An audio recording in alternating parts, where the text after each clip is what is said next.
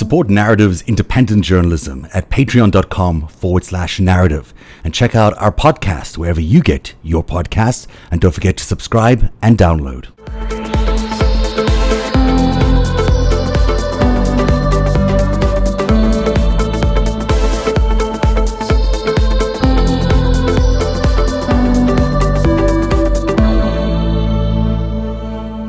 Speaking of the Honourable Amy Coney Barrett, let's take a listen to some of the positions she outlined. Judges can't just wake up one day and say, I have an agenda, I like guns, I hate guns, I like abortion, I hate abortion, and walk in like a royal queen and impose, their will on the world. You have to wait for cases and controversies, which is the language of the Constitution, to wind their way through the process. Senator, I completely understand why you are asking the question, but again, I can't pre-commit or say, yes, I'm going in with some agenda, because I'm not. I don't have any agenda. I have no agenda to try to overrule Casey. I have an agenda to stick to the rule of law and decide cases as they come. On something that is really a major cause with major effect on over half of the population of this country, who are women, after all,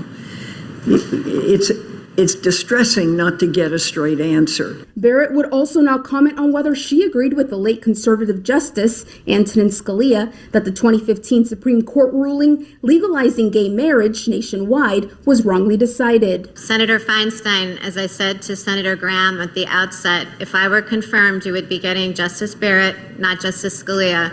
So I don't think that anybody should assume that just because Justice Scalia decided a decision a certain way, that I would too. On the topic of the Affordable Care Act, Barrett declined to say whether she would recuse herself, if confirmed, from considering an upcoming case in which President Trump and Republican-led states are seeking to invalidate Obamacare. So that's not a question that I could answer in the abstract. Or from any case that may arise if there is a legal dispute over the outcome of the November presidential election. Absolutely not. So she's very much in line with what your grassroots campaign there, run by the Kochs, and the Christian, the Council of National Policy. She's very much in line with what they're proposing in terms of policies. Absolutely. In terms of policy, she's not expressing it there, but if you look at her history and look at testimony that she's given before, then she's definitely in line with it. It would be nice to look at the cases that she's tried, but she hasn't tried any cases. Mm-hmm. I spent a little time this week talking to someone who is a member of the People of Praise sect, which is really a cult. It can't be described as anything else, where women are just, the norm of it. The aim of it is really to subjugate women. And she is, at least formally, a member of this cult. She's a person who has spent a long time being part of the leadership of this cult, and that's why, where she comes from, South Bend, Indiana, is sort of one of the big bases of this particular sect of Catholicism. Now, it is Catholicism, but it's an extreme form of Catholicism. And the People of Praise have not confirmed that she was a part of it, but people in the group say she definitely was, and that her and her husband were there for a long period of time, even as early as when the group founded in the early 70s. So we're talking about someone who is, when you talk to people in this particular sector, this particular group, you realize that they are not just fundamentalists. I mean, they are women. There's not even the right to declare rape within marriage. That is not acceptable within their world. So never mind contraception or other things. It's illegal to rape within their marriages. It's an incredibly predator-driven kind of environment. And it seems that this is where she comes from. She may not even be in control of her own what she does every day, because she has to obey her husband. That's one of the very rules of this particular sect. So we're not talking about someone who's just a Catholic. We're talking about someone who's an extremist in terms of their points of view. They're often called Dominionist Catholics, and certainly Steve Bannon is a Dominionist Catholic. The easy way to think about it is just think of them as Dan Brown Catholics. Mm-hmm. Which means what to the uninitiated? What do you mean by that? Self-flagellation in the basement. Yeah. Okay. Well, I mean, isn't Leonard Leo and the whole crowd that put this stuff together, aren't that, Leonard Leo is part of this grouping that vets all the judges that Trump puts forward, part of the Federalist Society. Tell us a little, isn't that the same kind of fundamentalist thinking that goes into their approach?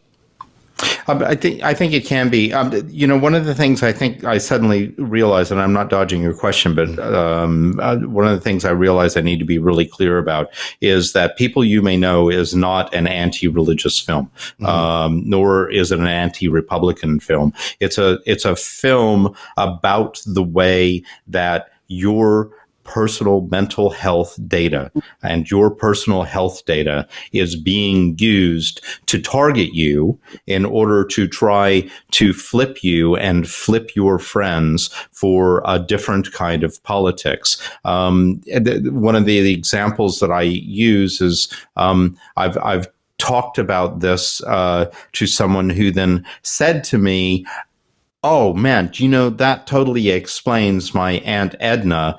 Ever since she's had that hip surgery and she's been on those painkillers, she got involved with this group online and getting involved with this cult online. And now suddenly she's a Donald Trump Republican."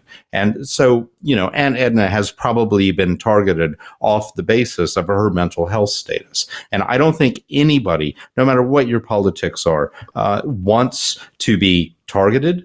They don't want to be targeted when they're at their weakest, and they don't want all of their data harvested when they go to church. You're in the UK. I mean, you're lucky that you're in the UK where there is a GDPR, right? That's applicable. Well, I guess not, because it's Brexit, but it's more limited that what they can do with the data there than here. It's just the Wild West. It's like this gusher of data. It's the new oil. I actually went to a convention of these data brokers, and they were literally calling it, it's the new oil, and all of these things were completely predictable as soon as the internet came along, and as soon as the iPhone was able to report back to people who bought this information every single thing that we do, buy, sell, where we walk, what cars we buy, and so on. It was all predictable, and in this country, we will not get regulation of it because it is deemed to be useful for commerce, for greasing commerce, right? So this, that's different from what they're doing in Europe. But can I just say something about Amy Coney Barrett for a quick second? Because Please do. I take a slightly different point of view on this. I think the People of Praise, how much different is it than Opus Dei? How many of those male judges have been Opus Dei connected? I'm pretty sure that Scalia was. And in my view, the Roe issue is really, they don't want to get rid of that because it is such a wonderful organizing tool for them. Her job is really just to maintain, to issue rulings that maintain power for the powerful against the powerless. She's going to be ruling on all sorts of cases that you and I and nobody is talking about right now that have to do with things like forced arbitration. And, of course, the ACA is a good example of that. But that's her role. And I'm not sure that they're going to take, and if once they solve that for their constituents, how are they going to maintain that? How are they going to get those people to come out and vote? This is why they had to pack it, because it's for the Kochs. It's not for these religious groups. It's for the Kochs, and it's for the moneyed classes to keep power against the powerless. That's my opinion. But you don't think she's going to, she probably thrust will be a vote for. Yeah, but the thrust towards that's overturning getting a more moral Christian society, it does lend itself to a more authoritarian kind of system. And these people, the powerful, as you might want to call them, they seem to want a more authoritarian kind of system. They don't like the unruly, population sort of rising up against them as they fear they might happen if they lose the majority. And so, I think, at the end of the day, this kind of religious authoritarian policy is what they're looking for. Well, they go together. I mean, there's no doubt that Opus Dei has been inside fascist dictatorships from Franco to Pinochet to, I mean, they're all over in those types of authoritarian governments. So they do come along with it. Let's suppose that she does vote against Roe v. Wade. Let's say it comes up and abortion goes, and there's no longer that organizing principle there. There seems to be another organizing principle that could be brought forward for the right, and that's race. Because for the first time in my mature adult life, I'm seeing race discussed in a way that really shocks me. Really shocks me. And you're in Alabama, right? Right? Are you in Alabama right now? Yes, I'm in.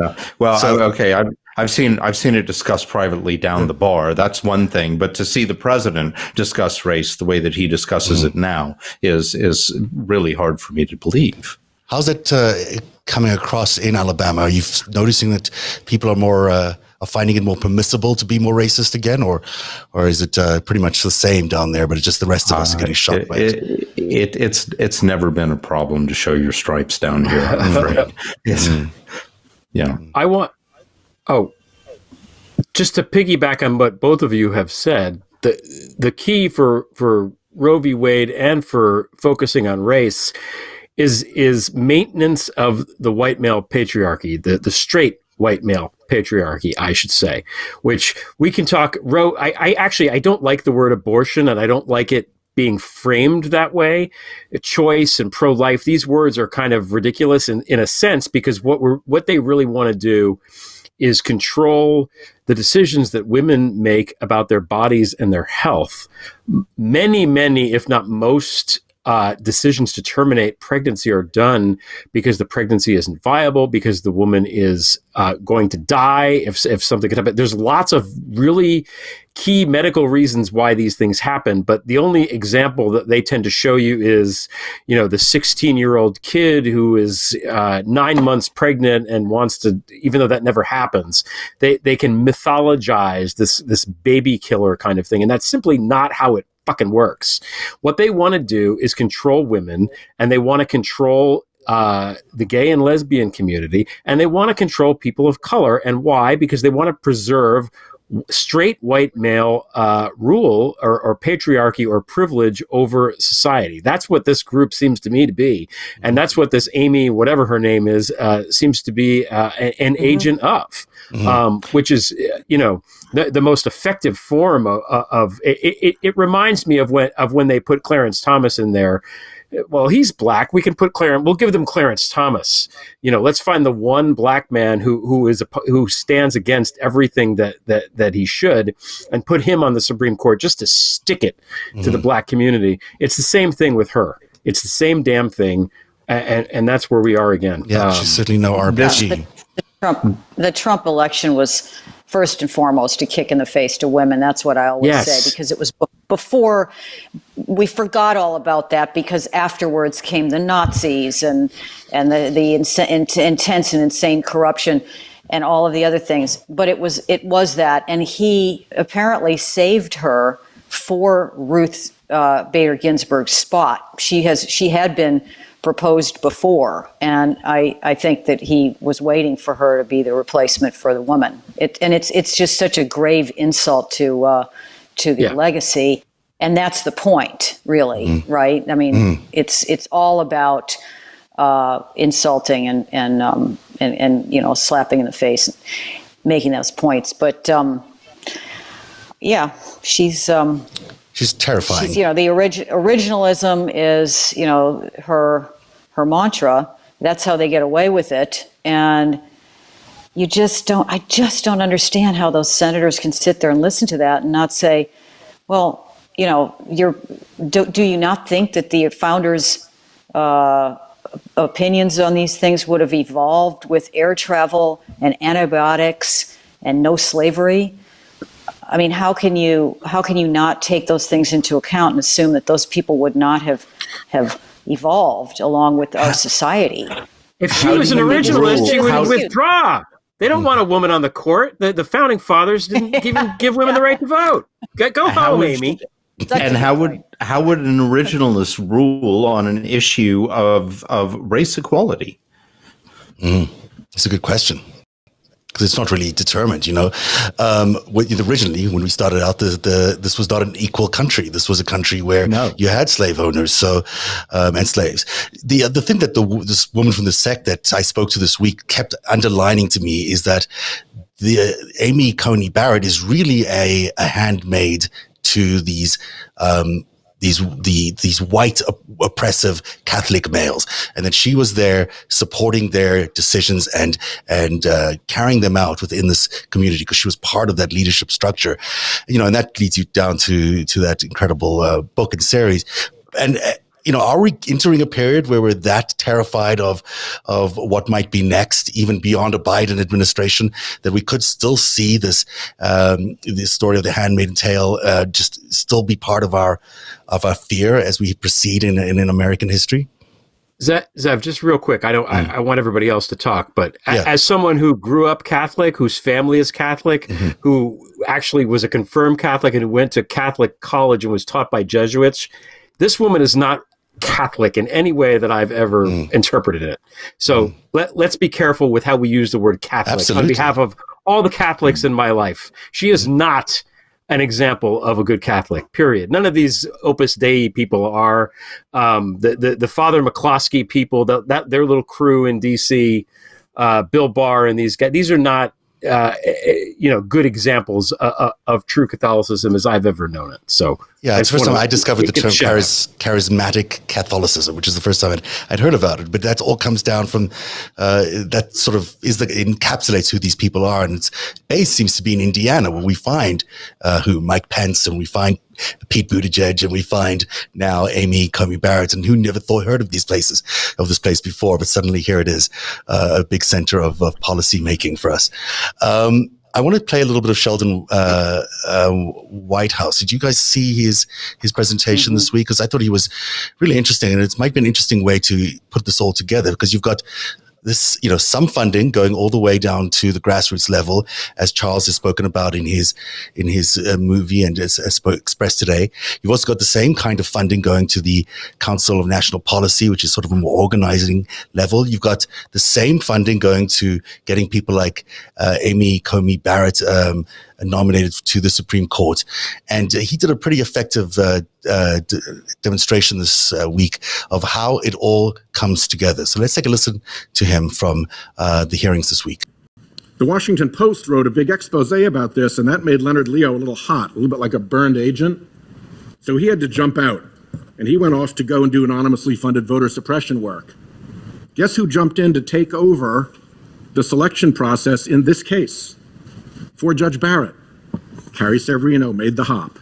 So once again, ties right in together. So Center for Media and Democracy has done a little bit more research. Here's a Bradley Foundation memo that they've published.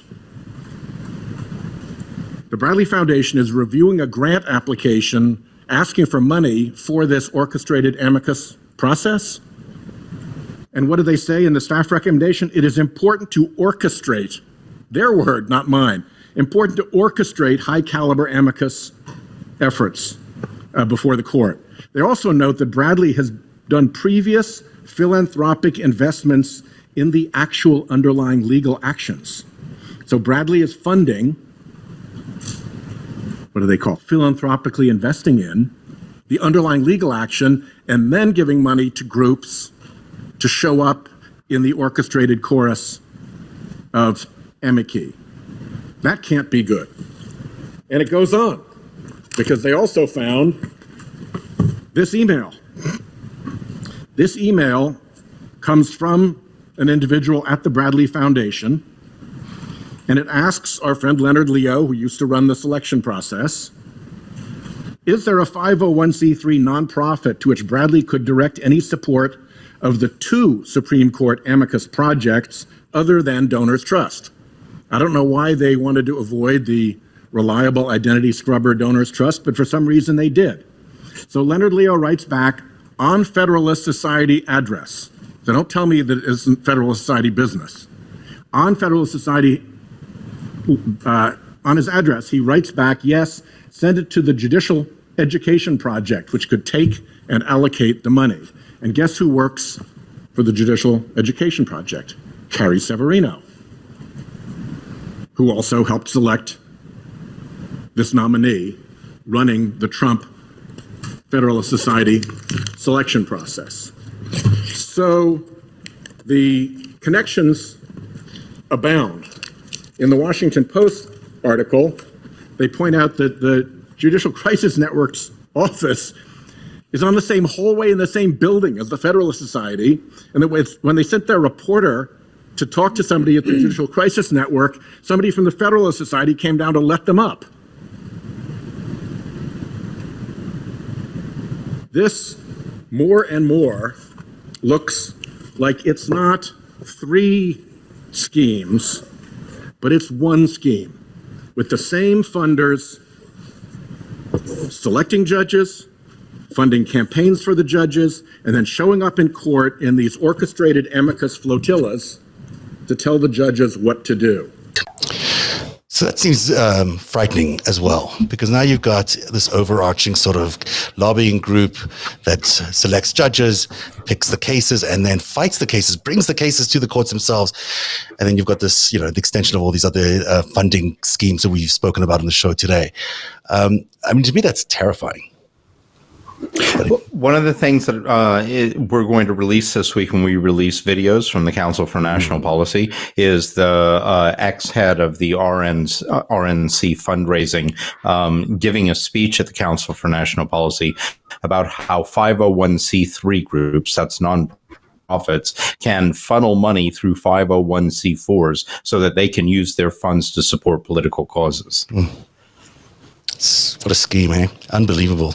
The idea that there is one sort of outfit behind all of this is not really inaccurate. I mean, and your observation that the founders were white males and that nobody else had any power, really the people behind this would like to go back to as close to that as they can get. And they've been directly working for it for a long time, not just in the last 4 years, but for years. You read Jane Mayer's Dark Money, read Zachary, blanking on his name. It's a terrific book called The Great Suppression, just about how they've been working on suppressing the vote of the poor and the brown for decades. It's not something new. And this is kind of the apogee of their movement right now with Trump in power. And it's not an accident that it is happening now either, because they're in demographic decline so drastically that they can see themselves losing power within, the evangelicals statistically are going to lose their voting power. They're already outsized power to their numbers. They're going to lose that power by 2024. The white evangelical Christian power in this country will no longer have the outsized percentage of the vote because they just have lost by attrition all of their young people. Young people don't care about gay marriage. They may care about abortion, but they don't care about gay marriage anywhere. And this is the reason for the urgency from the Council for National Policy. They were trying to rewrite the Constitution by 2020 before they no longer had that voting power. They can still do it. There's still those years there. They're a dying cult. And that's what's fighting for their lives. That's what makes them dangerous. What are they? The Shakers? They just die out, and then there's nobody left to replace them. Boo-hoo. When Texas turns blue, we'll never hear from these people again. Well, bye-bye. Let's hope that happens, because I don't think they're giving up anytime soon. And I think that the fascinating and also very disturbing piece of watching a documentary is that they consider Donald Trump obviously a very big success, and they're not going to stop with the fact that he may not be in power. Come November or January, they'll seek out their next candidate, and they'll their candidates across every political office in America until they're able to achieve that goal of a constitutional convention. They've been grooming Mike Pence for nearly 20 years. Mm-hmm. But they won't have. Or they can just fuck off and die out anymore.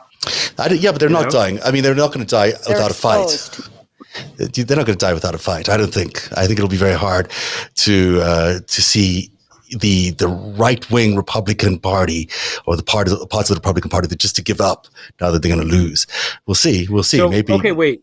But the amount of damage that they're doing in the meantime is unbelievable. I mean, looking at this from a European perspective, because I've lived there for 25 years, one of my main concerns is that we need to get America backing NATO again. Mm-hmm. Yeah, that's critical. Certainly do, especially if Donald Trump gets into a second term. There's no doubt in anyone's mind that he's going to try back away from NATO. That's one of his key policy concerns in the next term. Go ahead.